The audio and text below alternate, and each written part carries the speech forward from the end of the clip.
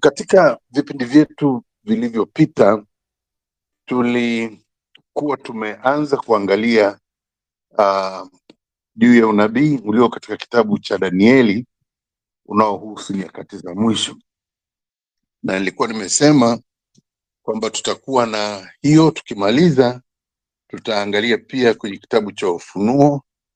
Of course tutapita kidogo kwenye Injili kuangalia na Yesu Kristo mwenyewe alivyosema kuhusu unabii wa siku za mwisho. Katika vipindi vyetu vilivyopita tuliangalia kwanza kabisa tafsiri ya ndoto ya Nebukadreza aliyoitoa Daniel, na baadaye maono aliyoona mwenyewe Daniel katika sura ya 7 na sura ya 8. Leo tutaangalia sura ya 9, na katika sura ya 9 tutaangalia hasa kalenda au time frame ya Mungu aliyoitoa na kulinganisha na matukio fulani. Na yote haya nirudie tena kusema unabii katika Biblia Mungu alikuwa anautoa hatua kwa hatua, kwa sababu sio rahisi sana mtu kuelewa mambo fulani ya mbele sana, na kwa hiyo Mungu alikuwa anatoa na baadaye sasa tukikaa na kujaribu kuangalia kila kitu inatengeneza picha kamili. Na kwa hiyo leo tutakapokuwa tunaangalia sura ya 9 tutaangalia hasa kitu tunachokiita majuma 70 ya Danieli. Majuma 70 ya Danieli ni kipindi au ni ramani au ni ratiba ambayo Mungu aliitoa kupitia Danieli, inayoweza kutupa indication nzuri zaidi ya muda kama ulivyo katika kutoka wakati huo mpaka nyakati za mwisho kabisa za dunia. Na kwa ajili ya kutuongoza nitasoma kutoka kitabu cha Danieli, na nitaanza ili tusome maneno mengi sana mstari wa 23 wa sura ya 9 ya kitabu cha Danieli. Nitasoma katika jina la Bwana. Mwanzo wa maombi yako. Huyu anayesema maneno haya ni malaika Gabriel akimwambia Daniel. Anamwambia, au nianze mstari wa 22, anasema akaniagiza akaongea nami akasema, Daniel, nimetokea sasa ili nikupe akili upate kufahamu. Mwanzo wa maombi yako ilitolewa amri, nami nimekuja kukupasha habari, maana wewe unapendwa sana. Basi itafakari habari hii na kuyafahamu maono haya. Muda wa majuma 70 umeamriwa juu ya watu wako na juu ya mji wako mtakatifu, ili kukomesha makosa na kuishiliza dhambi na kufanya upatanisho kwa ajili ya uovu na kuleta haki ya milele na kutia muhuri maono na unabii na kumtia mafuta yeye aliye mtakatifu. Basi ujue na kufahamu ya kuwa tangu kuwekwa amri ya kutengeneza na kuujenga upya Yerusalemu hata zamani zake Masihi aliye mkuu, kutakuwa na majuma 7, na katika majuma 62 utajengwa tena pamoja na njia kuu zake na handaki, naam, katika nyakati za taabu.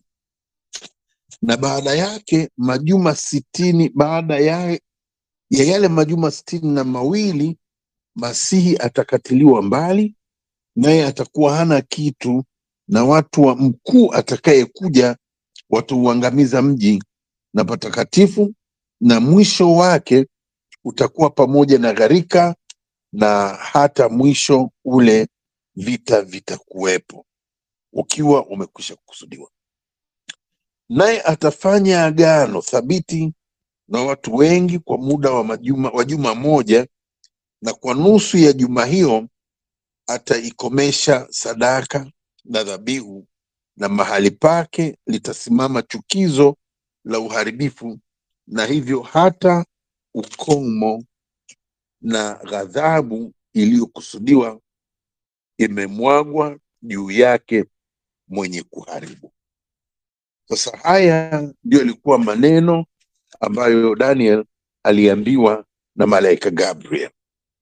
Katika sura hiyo ya 9, kama tungesoma toka mwanzo, tungeona kwamba baada ya mambo mengi katika maisha yake, Daniel anasema kwa kusoma vitabu akagundua kwamba muda wao wa kukaa kule katika uhamisho umefika, yani miaka 70, na kwa hiyo akaanza kumwomba Mungu na kutubu kwa ajili ya nchi yake, kwa ajili ya watu wake, kwa sababu alijua Yeremia alipotabiri miaka 70, alipoangalia akaona miaka 70 imekwisha. Na alipokuwa katika kuomba na kuzungumza na Mungu, Mungu ndio akamtumia majibu kupitia kwa malaika Gabriel, na alipokuja akamwambia mambo kadhaa tuliyosoma. Sasa kuna mambo ya kuzingatia katika haya tuliyosoma. Kwanza kabisa, unabii huu tunaosoma hapa wa majuma 70 unahusu watu wa Daniel na mji mtakatifu wa Daniel, yaani unahusu Wayahudi na unahusu Yerusalemu. Nikisema hivyo, ingawa mambo hayo mengine yatakuwa na impact dunia nzima, lakini hasa kigezo kilichotolewa ni pale Yerusalemu na Waisraeli. Jambo la pili, unabii huu wote ni wa majuma 70, yaani majuma 7 kama ilivyosemwa, na majuma 62, yaani jumla ni majuma 69, na mwisho kunakuwa na juma 1. Na niseme hivi kwamba katika jinsi ambavyo hao Wayahudi walikuwa wanahesabu, Wayahudi walikuwa na majuma ya siku na majuma ya miaka. Nitaeleza baada ya muda nikimaliza kueleza ya mambo muhimu ya kuzingatia. Jambo la tatu ambalo tumeliona ni kwamba unabii huu unaeleza exactly kwamba hiyo time frame, hiyo ratiba, hiyo kalenda inaanza lini, na wamesema tokea amri ya kuujenga upya Yerusalemu itakapotolewa. Sasa kumbuka, wakati huu tunapozungumza, Yuda walikuwa wamehamishwa kupelekwa Babeli. Daniel alikuwa anaona maono hayo yuko Babeli. Kwa hiyo kwa vyovyote vile malaika alikuwa anazungumza naye kwamba wakati amri itakapotolewa kuanza kujenga upya Yerusalemu, ule mji, ndio ratiba hiyo ya majuma 70 hayo inaanza.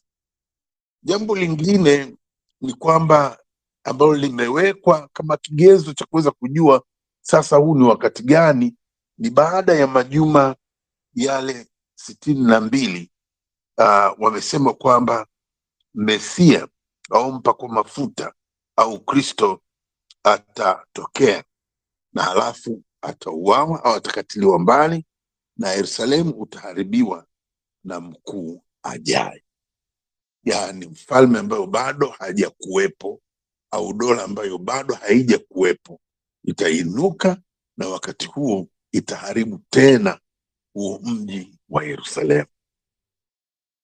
Na jambo lingine ambalo limezungumzwa hapo ni lile juma la mwisho, kwamba katika juma lile la mwisho la 70 kutakuwa na mkuu ambaye atafanya mkataba na Israel na mji ule mtakatifu, na katika miaka hiyo 7, baada ya miaka 3.5 atavunja mkataba, atakatisha ibada, yani kwa maana nyingine atazuia, kutakuwa na zuio kabisa na watu wasifanye ibada kwa Jehova, kwa Mungu.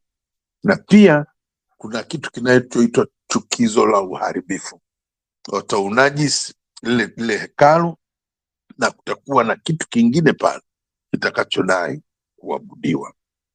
Sasa tukitembea katika muda huo na maneno hayo, tunaweza tukaona mambo kadhaa. Kwanza kabisa tukitafsiri habari ile ya majuma kama nilivyosema, Wayahudi walikuwa na majuma ya kawaida, yani siku saba, kwamba siku sita fanya kazi, siku ya saba ni sabato ya Bwana Mungu wako. Lakini pia walikuwa na juma la miaka sita walikuwa wanatakiwa kufanya kazi, mwaka wa saba ni sabato. Na hili lipo ukiangalia katika kitabu cha Mambo ya Walawi mlango wa 25 mstari wa kwanza na sehemu nyingi kadhaa ambazo anazungumza juu ya hilo juma lakini la miaka. Kwa hiyo unaweza kusema juma moja wakati mwingine amaanisha miaka saba. Na hili jambo linalozungumzwa hapa, kumekuwa na haja ya kusema hivyo kwa sababu wanaposema juma kwenye tafsiri la asili hawasemi juma au hawasemi wiki, kama neno linalotumika ni masaba. Kwa hiyo akisema masaba saba au masaba sabini au masaba 62 ndio neno linalotumika. 7 sevens au 77 ndio neno linalotafsirika, lile neno juma katika Kiswahili katika zile tafsiri za asili. Kwa hiyo sasa unapokuja kuangalia sasa, tuanze kutafsiri. Amri ilitolewa lini ya kujenga upya Yerusalemu? Wakati wa kina Daniel, wakati wa kina Ezra, wakati wa kina Nehemia, wakati ule uhamisho, yalitolewa maagizo manne, na katika maagizo yale yote manne, agizo lililorekodiwa katika kitabu cha Nehemia ndio peke yake kilikuwa kimewapa ruksa Waisraeli au Wayahudi hawa waende wakaujenge ule mji wao na kuta zake. Ukisoma katika Nehemia sura ya kwanza, lakini hasa sura ya pili, ndio mfalme Artashasta anatoa agizo hilo. Kwa hiyo tunaweza tukakubaliana tukasema kwamba muda ule unaanza wakati huo, na muda ule unapoangaliwa majuma yale 69 ya kwanza ukiyahesabu, kwa sababu ukiangalia historia, ukiangalia Biblia na ukiangalia vitabu vya historia, unaweza ukaona ile time kabisa kama ilivyo. Na nilikuwa nasoma nyaraka fulani na nikaona kwamba wana estimate walipokuwa wanarudi kuangalia date kwamba majuma 69 au 69 times 7 years zilikuwa zinakwisha tarehe 6 mwezi wa 4 mwaka wa 32 AD. Kimsingi, ili nisikuchoshe na maneno mengi ya kithiolojia na mambo haya tunayofuatilia na kuyadodosa, lakini unabii huu unaonyesha, kama ukiufuatilia, kwamba jambo hili lilikwenda kwa miaka sawa, kwa sababu hata ukitrace Yesu alianza lini huduma yake, utakuta kwamba ni mwaka wa 29 AD baada ya Kristo kuzaliwa, na mwaka wa 32 around time ya mwezi wa 4 huo ndio ambapo Kristo aliuawa. Na kwa kweli ukitrace sasa hivi nasema tena sikuchoshe, lakini tarehe 11 Aprili mwaka wa 32 ndio hasa ambayo imejaribu kuwa trace na kukubalika kwamba inaonyesha hii ndio siku ambayo Kristo alikufa. Warumi walikuwa wanaweka records zao vizuri sana, na kwa hiyo wanapozungumza kama hivi nilivyozungumza juu ya Yesu alianza lini huduma, ni vitu unavipata kwenye Biblia alafu unavitrace kwenye historia. Katika Luka mlango wa 3 mstari wa kwanza inazungumza kabisa wakati gani Yohana Mbatizaji alianza huduma, na kwa hiyo unaweza ukajua kwa huduma yake ilivyokaa, muda uliokaa, na wakati Yesu alipokuja akabatizwa. Na kwa hiyo inaonyesha kwamba timing hii ya majuma 69 ilikuwa ni timing ambayo ilikaa vizuri kabisa. Na wote tunajua kwamba baada ya muda huo, baada ya Kristo kutukuzwa Baada ya muda huo alikuja mfalme wa Kirumi akaharibu Yerusalemu na lile hekalu kabisa kabisa, na Wayahudi wakatawanyika dunia nzima na hawakurudi tena. Na kwa hiyo pale majuma yale 70 ya Danieli yanakatika. Nikisema yanakatika, maana yangu ni kwamba kwa sababu sasa kuna schools of thoughts, natafuta Kiswahili chake, lakini kuna watu wanazungumza hapo wa aina 2 au 3, lakini kwa kweli inayokubalika kabisa kabisa ni kwamba kwa sababu Wayahudi waliondoka Yerusalemu, kwa sababu Wayahudi hekalu halikuwepo tena, kwa hiyo maana yake ule unabii ulistop pale baada ya juma la 69, na kwa hiyo bado kuna juma moja la 70 tunalolingoja, na hili juma la 70 linalongojwa maana yake litaanza wakati hekalu litakapokuwa limejengwa upya, the third temple. Hekalu la 3 litakapokuwa limejengwa mahali pale ambapo leo unasimama msikiti wa Al-Aqsa, na Yerusalemu kuwa declared kwamba ndio makao makuu ya nchi ya Israel. Juma la 7 linaanza. Juma la 7 tunaona kuna mkataba unaofungwa.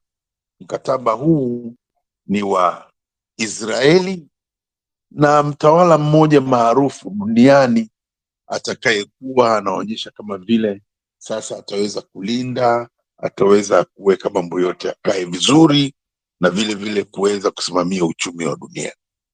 Na kwa hiyo tunaelewa na tunaamini kwamba wakati huo Yerusalemu itakapokuwa declared kwamba ni makao makuu ya Israel na hekalu lile likajengwa pale tena, kanisa litakuwa linaondoka. Natumia neno linaondoka kwa sababu mambo ya unabii huwezi ukasema wakati wakideclare siku hiyo hiyo na unyakuo siku hiyo hiyo, hapana, lakini kanisa litaondoka around that time. Kwa hiyo maana yake ni nini? Maana yake kwetu sisi ni kwamba Bwana yu malangoni. Mambo mengi siku za leo yanaashiria hivyo. Kwa kweli nikitazama hata vita inayoendelea sasa hivi, nikisikiliza minong'ono ya nchi nyingine kutaka kuingilia, inatia kuwaza kidogo, inaweka kuwaza kidogo, kwa sababu nafikiria kwamba ule msikiti pale utaachaje kuwa msikiti, na ni lazima ubomolewe, lazima itakuwa kwenye mazingira ya vita, lazima itakuwa kwenye mazingira ambayo hakuna utulivu. Kwa hiyo watu wa Mungu, usije ukanikoti ukasema mchungaji amesema au mwalimu amesema sasa hivi vita hii haiishi, mambo haya yatatokea. Sikusema hivi, lakini nimesema dalili zote zinaonyesha kwamba kwa kweli Bwana Yesu yu karibu sana kuja kulichukua kanisa lake. Na kwa hiyo kama nilivyosema, tunapokuwa tunaanza mfululizo wa masomo haya, muhimu sana sio kukariri au kuwa na usahihi sana wa nini kitatokea. Cha muhimu sana zaidi kuliko vyote ni kujiandaa, uwe katika mahali salama na uwe tayari wakati wowote kama likilia baragumu la Bwana Yesu, basi wote tukutane mawinguni. Kwa leo niseme niishie hapo kwa ajili ya kuruhusu maswali. Nimekwenda kwa polepole sana kwa sababu najua hili ni jambo la muhimu, na hasa sasa kwa sababu tunaruka baada ya kipindi cha leo kuingia kwenye mambo mengine ya kwenye Injili na kwenye Agano Jipya. Kwa leo niseme asanteni sana, karibuni sana kwa maswali.